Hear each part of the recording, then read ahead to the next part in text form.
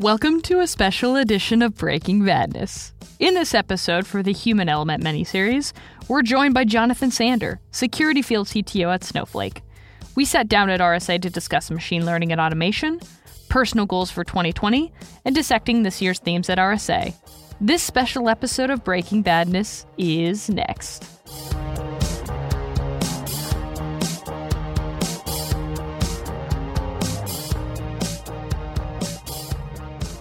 All right, so I'm really excited to have Jonathan Sander here on Breaking Badness. Jonathan, thank you for making time during this crazy week. Well, I mean, anyone who's excited to be talking to me is always exciting, I suppose, right? That's that doesn't happen every day. You don't get interview requests, so here I am. I don't believe it. I feel like I had to fight for the spot. I had to dock somebody to get here. It's been a slightly busy day, but I'm still happy to be here regardless. Yeah. Excellent. Well, thank you so much. And I know this can be kind of an arduous week, and it's also a time, I think, for reflection when we're coming to these major conferences to sit back and think about, okay, what's changed since the last time we were all here together? And so the question I always like to ask first, to start out on a positive note, because that doesn't always happen in security, and I like to think of myself as positive like a proton as a human being, but what is something that we've improved upon or changed in this past year since we're coming from RSA 2019 to 2020? What's looking better? Well, it's interesting. So I was telling you before we started that I was walking the floor, sort of clandestine before I was supposed to be. And I have a friend, John, and we often do this together. He couldn't come this year, sadly. But we always have the mental counter that we have. And we sort of count the number of times you see certain phrases on signs.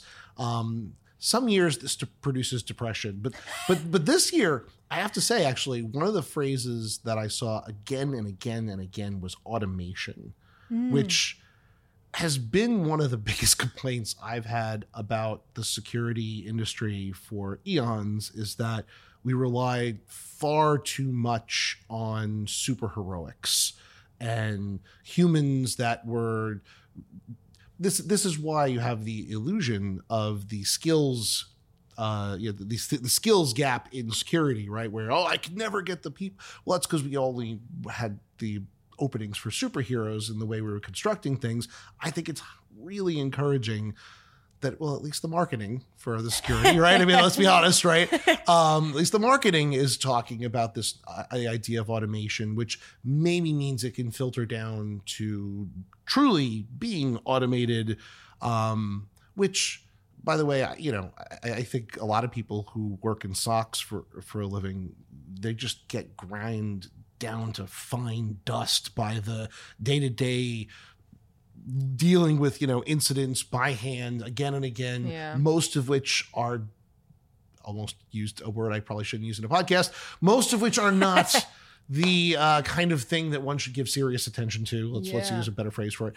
And a lot of that can be taken care of by automation, and that gives those people the ability to then be more creative, which I think can actually create more of the superheroes, ironically, that we can't find today, supposedly, because we depend on them so much. It's this really weird cycle we've created for ourselves. Right? But very long answer. The rise of automation in security, I think, is something we're doing really well. I mean, SOAR is a category, right? I mean, if you would have said that 3 years ago, no one would have known what you're talking about. Yeah. And now everyone, everyone's a SOAR, right? Which is the opposite reaction, right? And we'll get away from that too. But automation is a positive. Seeing so much of it being called out as a positive, and I think it'll produce more positive people like protons, as you said, in the security industry. Yeah.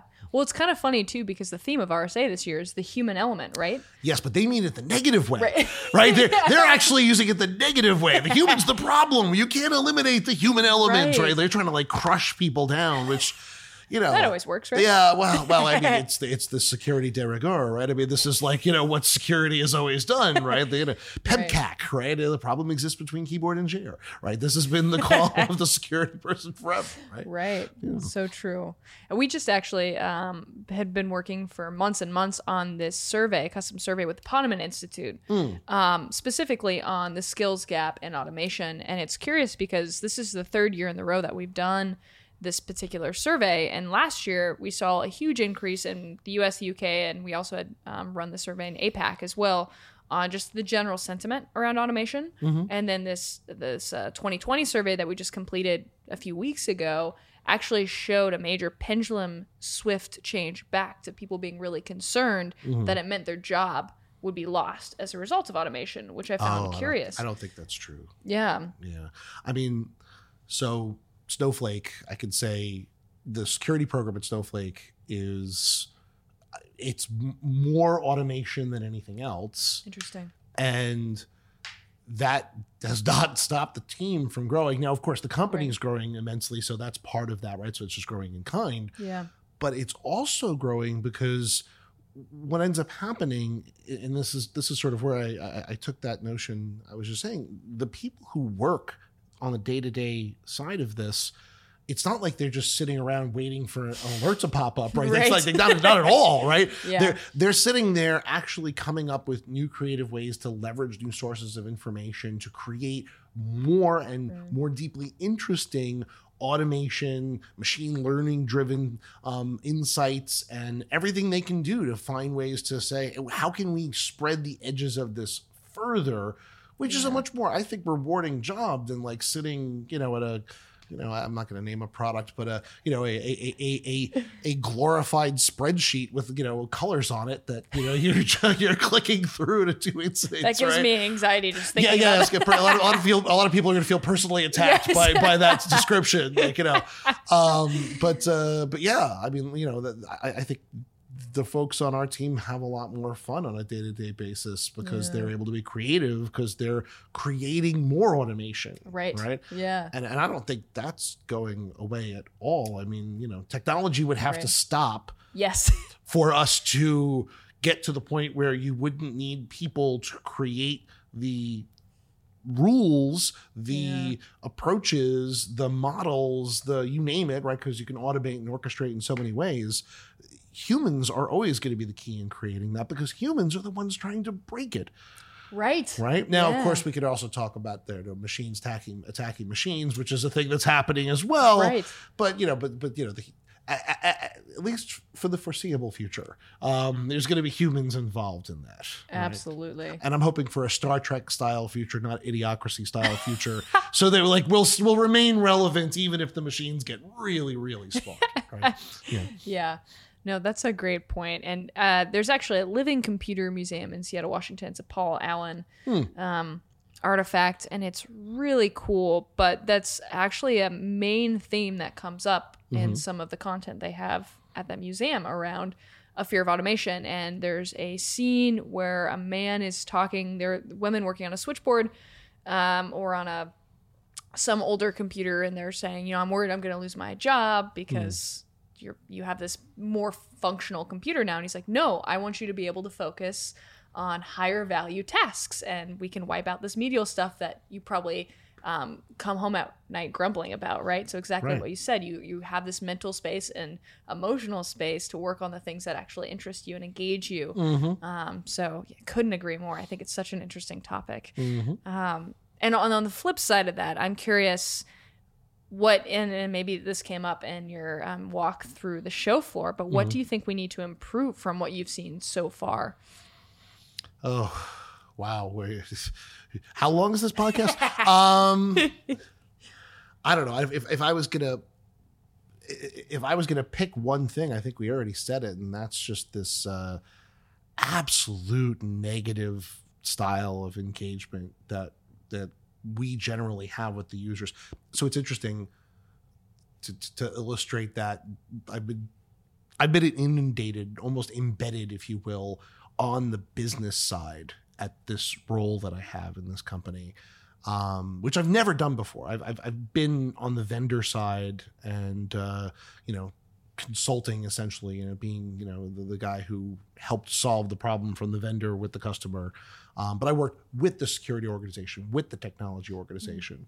Now I'm on the side with the business, and it's so interesting to hear how the business believes the security team feels about them. Interesting. It's like, basically, it's like they just think we're idiots.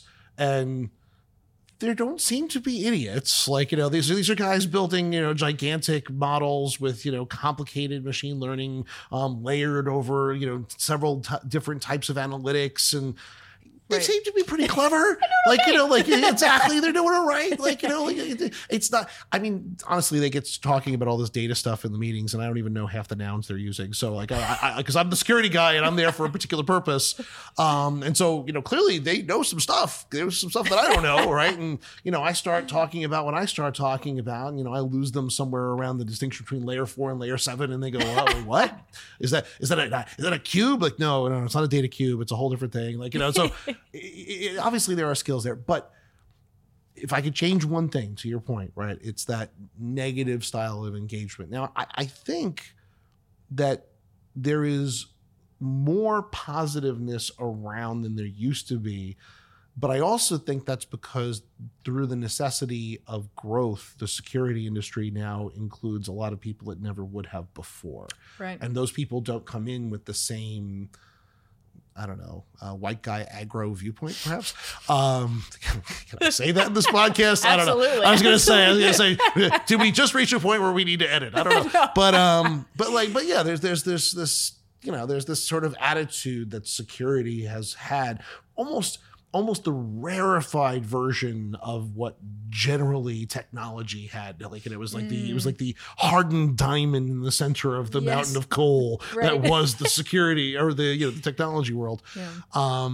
But just through the necessity of having to grow, you have a lot more perspectives in the world of security, and I think that's producing some good stuff. But if I could change one thing, I want to take every security person aside and be like, let's talk about people skills, namely your people skills, and how they're probably harming your career. Like all those things that you want that you say you can't get. Yeah. There's a mirror over here. You might want to look at it now and then. And I don't mean just because, of all the other interesting things that could be happening with security professionals, but rather, and I had to learn that lesson too, by the way. It's not like I was always this wonderful butterfly who knew how to treat the business at all. Right. I was not. Let's put it that way. I was gonna say. Anyway. Well, I think part of that too is just a result of having a diverse group of people that you're working with and collaborating with people, hopefully on different sides of the business, which in itself will create hopefully sort of a cycle of positivity of we're speaking to each other as people. Tarek, who's a co-host on the podcast on a weekly basis, he works as the senior security engineer and malware researcher. Mm-hmm. But we're not the largest company in the world, so he is on the front lines of our own security. Mm-hmm.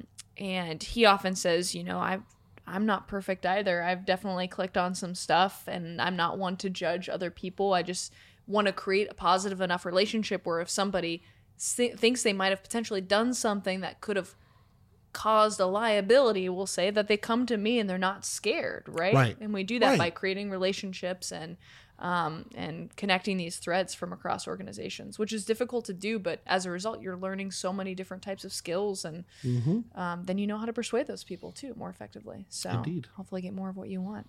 Exactly. There's my soapbox. I'm just going to climb off of that slowly and gingerly over here. There you go. Well, that's great, and I hope in 2021 we can meet and we'll say that we've experienced some change there. And well, maybe the conference theme won't be about how much the users suck, and then like we can call that a win. That's a good starting point. Call that a win right there. Okay. Oh my gosh. And so a kind of a more silly question that it could be serious, but you can take it in a silly direction too. Go whatever direction you like. But if there is a security trend that you see sort of sunsetting, and so just a few ideas to throw out there, but not bias your answer. That could be anything from lock picking, if that's going to be a big thing, or if you're talking about, let's say, a specific technology, just anything you see diminishing as you're seeing this increase in automation as a discussion. Ooh, well, I mean, I will declare my bias immediately. I've spent the last almost 2 years now in a cloud company, right? So I did have a few moments of cocking my head to the side as I was walking past vendors who are like, we're selling boxes that you put on your network. And I'm like, I guess that's still a thing, right? Like that's still a thing. People really do worry about that. And I mean, obviously we're going to be hybrid for probably the foreseeable future, right? I mean, there's a lot of companies that are just beginning now that are, as they say, born in the cloud, that maybe will never have a box like that. Right. But the focus on security being a thing you can put in the way, right? I think that is going to have to change. And I deal with people. What's interesting on both sides of the business technology divide, who don't yet really get that, right? Who don't understand that security is not going to simply be, can I put a wall between the thing and this other thing, right? The idea that you have discipline in the software development lifecycle, that you have a very comprehensive set of identity access management controls, that you take very seriously the protection of credentials at every stage of using them in the chain, from the point that they are initiated to the point that you have something happening. That sort of discipline is, oh, dude, it's a PITA, man. That's that's so hard. Why can't we just put a firewall there, right? That mentality, I think, is sunsetting. But it's a very long day still.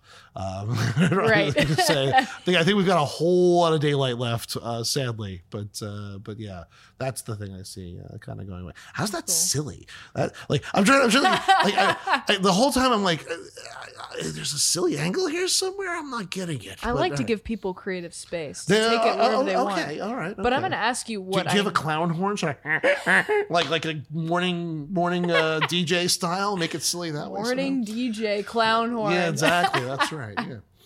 Okay, I'm going to throw you an actual silly question. The intention is for your answer to be silly. Okay. But you can make it serious if you want. Okay. Or cat fur. That's my answer. Cat fur. There was a great pun that somebody sent me around cats recently. It was actually Philip from the ITSP podcast. And I will find the name of it and reference it on this landing page where this podcast is hosted. But it was, would you call conjoined kittens concatenated? Oh, I love that. Isn't that amazing? That's great. And now you need a T-shirt with two kittens with the bar in between them, right? Like for concatenation, right? That would be beautiful. Yeah, I was gonna say. I'll contact Philip. Exactly. This T-shirt must be made. Okay, so here's my question for you. Sure. What is just some of the worst? What are some of the worst security cliches or metaphors that you hear? Oh my God. And this might actually be painful for you, so I don't know if I was a misnomer. I was going to say, this does not strike me as silly. This just strikes me as like traumatic, right? I should say it's fun for me. Maybe yeah, it's fun for you to watch my brain like schism, right? But wow, security tropes. Yes, that's what we're talking about. Exactly. Right? I literally don't even know where to start. That's the trouble. Like it's the so many security tropes. I mean, I think the thing that we're just talking about, right? Just put a wall around it. The notion of the hard exterior and the soft, squishy middle, right? Like that. That's, I think, a bad thing. The idea that IPs don't change. I mean, come on. Yeah. Like all the IPs change now. Like we've got to design that out of the system. Like, and there are better ways now, right? Like, all the IPs change. Please stop pretending they don't. And again, that of course, the cloudy nature of my current employment, has an impact on my perspective on IPs not changing. And I think the mother of them all, of course, is that, the user is the problem, right?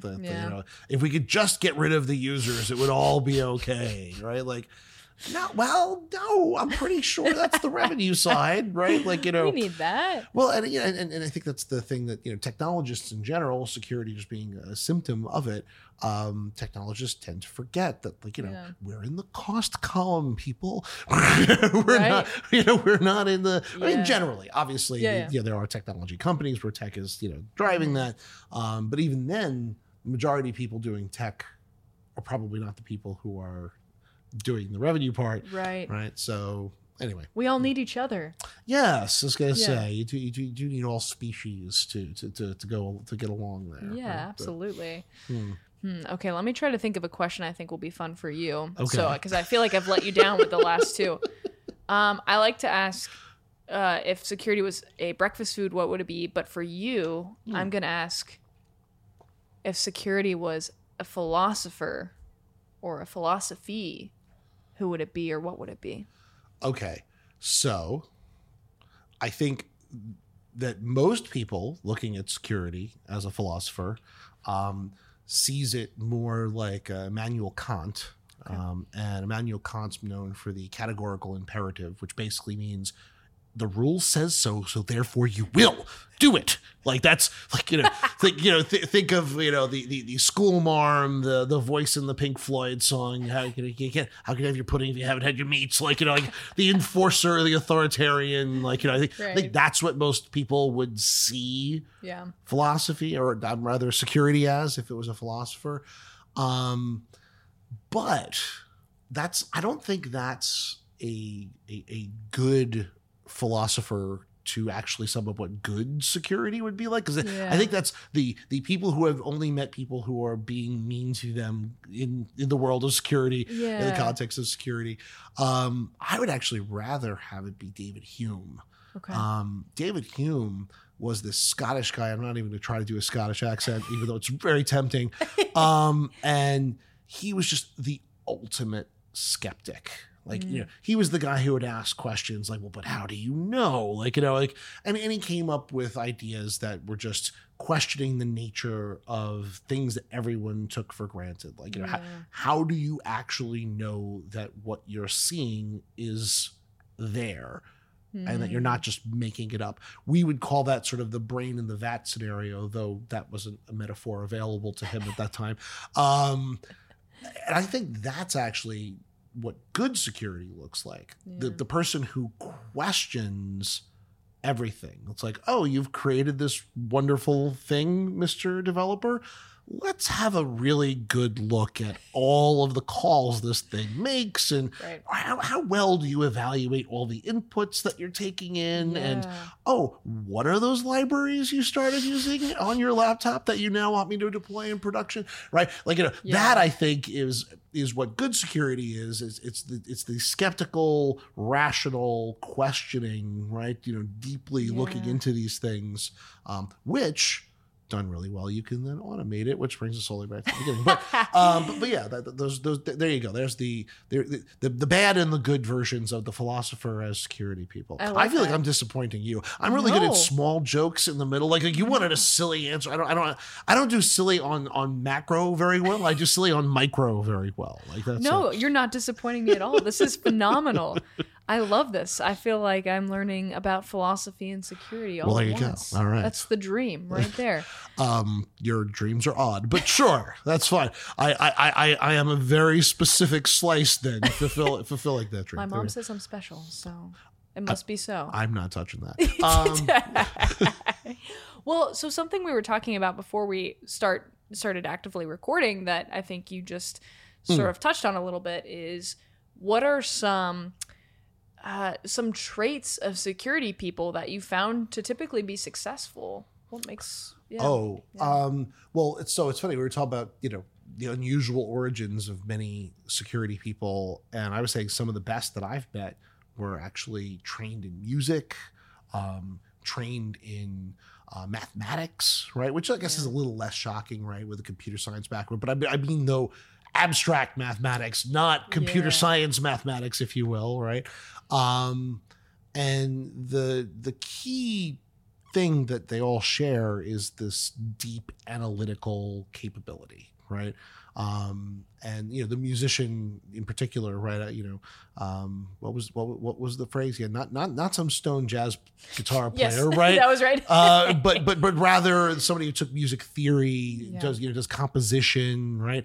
And it goes back to, we were talking about, automation lets people do better things with their life, but the kind of people who are going to thrive in that environment are going to be a little bit creative, right? Because frankly, right, if all you're good at is sitting there with the multicolored spreadsheet and clicking through things and basically copy and pasting things from one system and looking up like, oh yeah, that person is an employee, I can see them in the directory, I'm going to close this issue. Like if that really is the peak of your talent, right, then that's a whole different set of matters. But I don't think that's the case with a lot of the people I've encountered in security in general.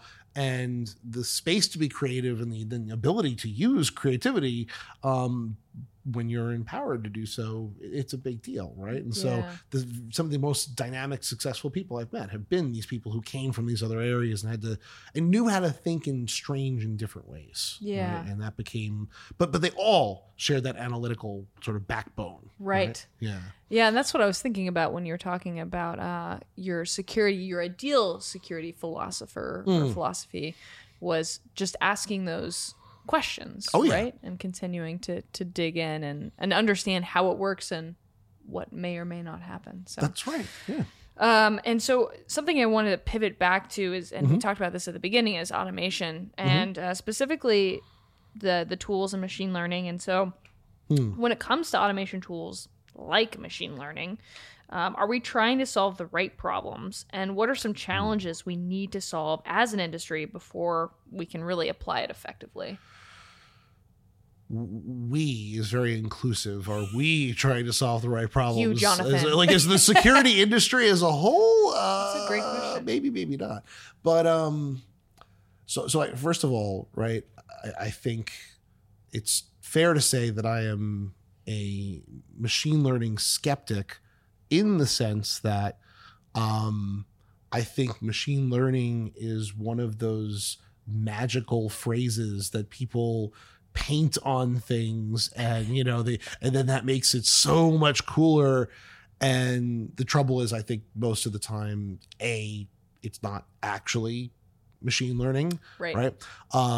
Actually, what's even worse is the phrase artificial intelligence, which has no actual definition, right? And therefore can be anything. And so I can call my crappy set of rules from 1995 artificial intelligence, right? Because that's how marketing works. But no. So I think that I'm a skeptic for machine learning because when somebody tells me that something is powered by machine learning, my first instinct is to think, who in your marketing department told you to say those words, and what makes you think you should really use them? Right. But if we dial it back all the way to the basic question of, can you use machine learning effectively to do things in security? And are we doing that? Yeah. Right? If that's the heart of the question, I think certainly we can. Yeah. Right? Because, at the time of this recording, right, what machine learning is really, really good at is pattern recognition. Absolutely. Right? In many different forms, but that's one thing you can basically boil it all down to. And there's how long in security have we been talking about noise and signal and trying to understand the signal in the noise? And at least a large double-digit percentage of that is pattern recognition. Yeah. And I think with the world's supply of log and other audit data only growing exponentially as we record this, forget year to year, the growth curve, there's no way we can ever expect humans to evaluate all of it. And so having machines do that is exactly the right thing to do. And in so much as security is doing that, it is doing the right thing with machine learning. Yeah. Now, I've been on the inside of conversations with vendors where they have said, none of the vendors I worked for, just so I don't get anybody in trouble. I was gonna, just realized how that sounded. But let's just say I've been around conversations where people talk about like, oh yeah, we did this machine learning, we trained on 100 events, and I'm like, 100 really? Like, you want to put 1,000 after that? Yeah. Like we're going to, so there's definitely misapplications even when people are trying to do the right thing with it, right? Yeah. So there's a lot of bad machine learning out there. Is what it comes down to. Snake oils. Yeah. Well, there's everything from snake oil to incompetence and everything in between. Because I don't ever assume malice what incompetence will do, except in marketing. Because there's some things that are always just true. But the notion that we have, machine learning applied really well is sadly probably in the minority, but where it is happening, I think it's definitely the right tool for the right job, right? Yeah. If that makes sense. Yeah, absolutely. Yeah. Excellent. Thank you. Yeah, no worries. I'm glad we could dive deep into that. Yeah. But I want to transition back a little bit to the event itself and just personally what you're up to. So one approach or a good way to work on the industry is to look inward and what we want to work on ourselves. So I'm curious if you have any projects you're working on or any big goals for 2020. So I am always been a tinkerer, right? And most of my projects right now, from a project point of view, are integration projects, right? So Snowflake's platform keeps adding all these new features that it supports. We launched OAuth 2 support. We already had OAuth. We are a different kind of OAuth 2 support just recently. And so I have a couple of integration projects with other vendors who do this. Basically things that can act as patterns for the customers, right? And it's also a chance for me to be hands-on, which I really enjoy, which I don't get as much of as I would like. And that's defined as I would prefer to never leave my house and just sit there and build labs. But unfortunately, that's not what my job description is, so I can't do that. But I do get to do it often enough. Oddly, the strength of airplane Wi-Fi has really been a boon to my ability to build labs, which is very silly to think about, but it's true. But then, the OAuth 2 labs, I'm building those. I have a pretty big history in the privilege access management, privilege identity management world. I've also been building out some patterns and some labs to go with those patterns for use with Snowflake, which has been really interesting to me on multiple levels because, I have the background in it, and now then trying to apply the patterns to this 100% cloud and, multi-cloud service provider platform, it presents some really interesting challenges. And I can see why the customers are like, when we say, oh, you can totally do that. And they're like, how? Like, what? You just don't press a button? Right? Obviously, I know it's not that simple. Yeah. So my projects all look like integrations, basically. Yeah. Right? Which is sometimes frustrating because the funniest part, the hardest part of it in a lot of cases is just getting the thing with which we need to integrate. Because I've got hot and cold running Snowflake. I don't have any problem getting my own product, obviously. Right, absolutely. But sometimes our partners are a little less forthcoming with the bits. So I have to finesse. I actually just chased someone down at a party Sunday night. It was like, dude, where's the license you promised me? I need your software. So that'll be a thing. I think I scared him. He's going to give me the license now. But then, in terms of big goals, it's funny. I have to turn to the human thing, positive human thing. The goal for my team, and I guess I didn't even really say what it is I do. It doesn't matter really, honestly. But I work with our customers quite a bit, and I was talking about that, but I also have internal customers, right? So the entire sales engineering organization turns to our little team of 3 people, 250 mad SEs. But as you can imagine, that's not enough. And so one of our focuses right now is enablement programs, right? To up-level folks who don't really have any security background. And sometimes don't even have like a real like systems background. Like I think security people tend to take for granted, like, well, you're running a Unix command line, right? You're like, you'll be fine, right? Like these people don't have that. That's not what they done, right? And I don't mean they're like into Windows. I just mean like that's just like they're data people. Like they just think different ways and use different tools, and they have not had that background. And I mean, I asked them what a CNAME is, and they're like, I don't know, is it some kind of data label? And I'm like, well, actually, kind of, but that's not really, I was hoping they'd say, do you have another name for that? Well, yeah, exactly. Like, can you give me more hints? Like you either know or you don't know what this thing is.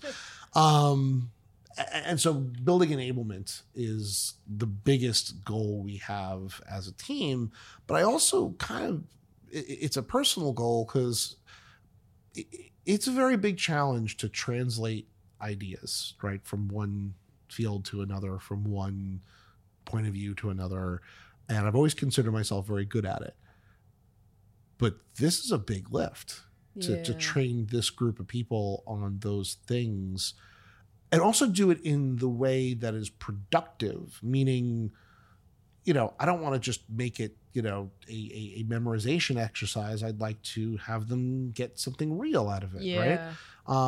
So that's why I think it's like sort of a personal thing. Like I take it as a personal challenge to the skill set I believe I have. Let's see if I really do. We'll know next year. Yeah, exactly. Yes, we will. As a matter of fact, that's a thing that we'll definitely know. Yeah.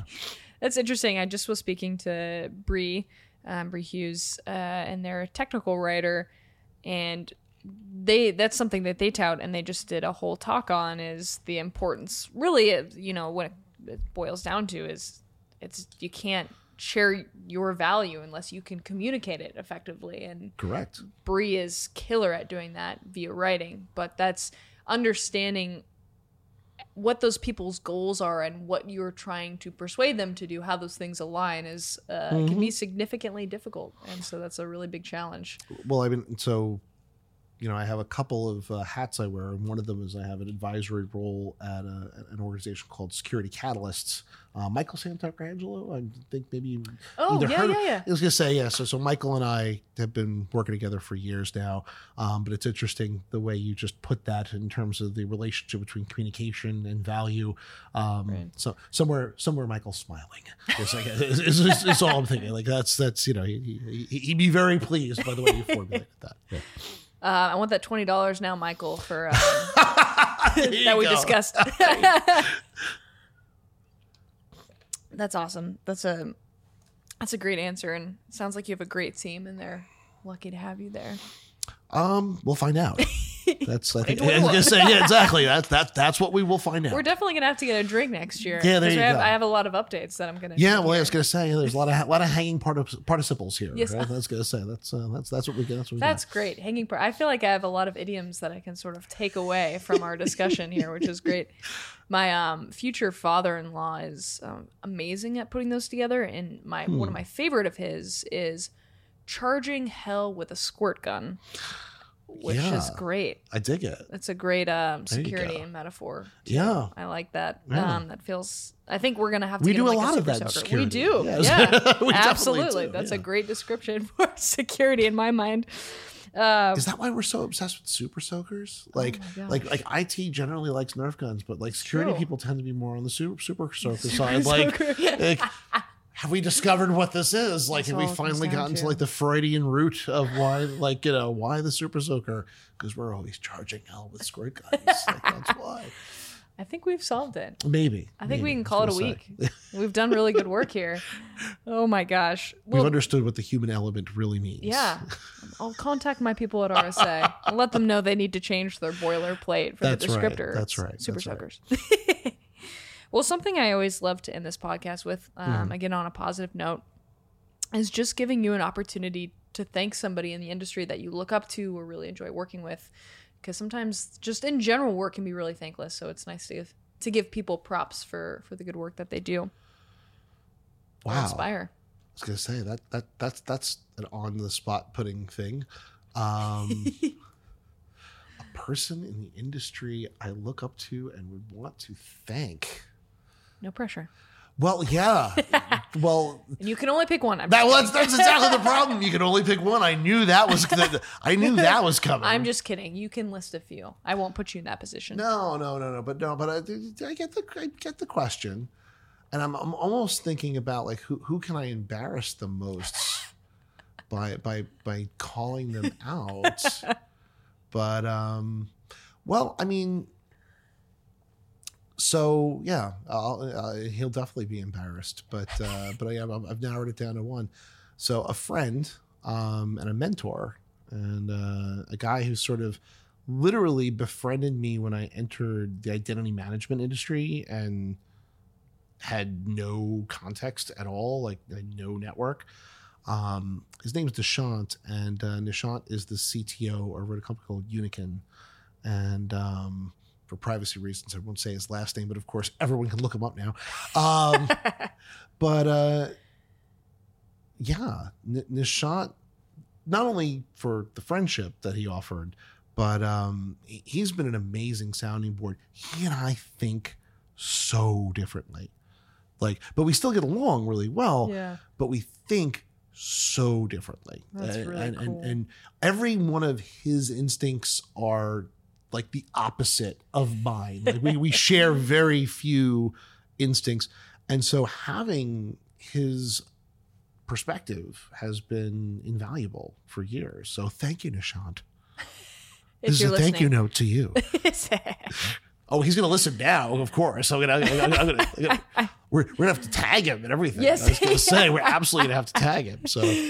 Oh my gosh. Well, that's very wonderful. And that's really cool to have that type of relationship. Yeah. That's really, like you said, valuable, and valuable is the perfect way to put it. Yes, indeed. Yeah. Well, thank you for giving me a chance to talk at length, which is something course. I always love to do.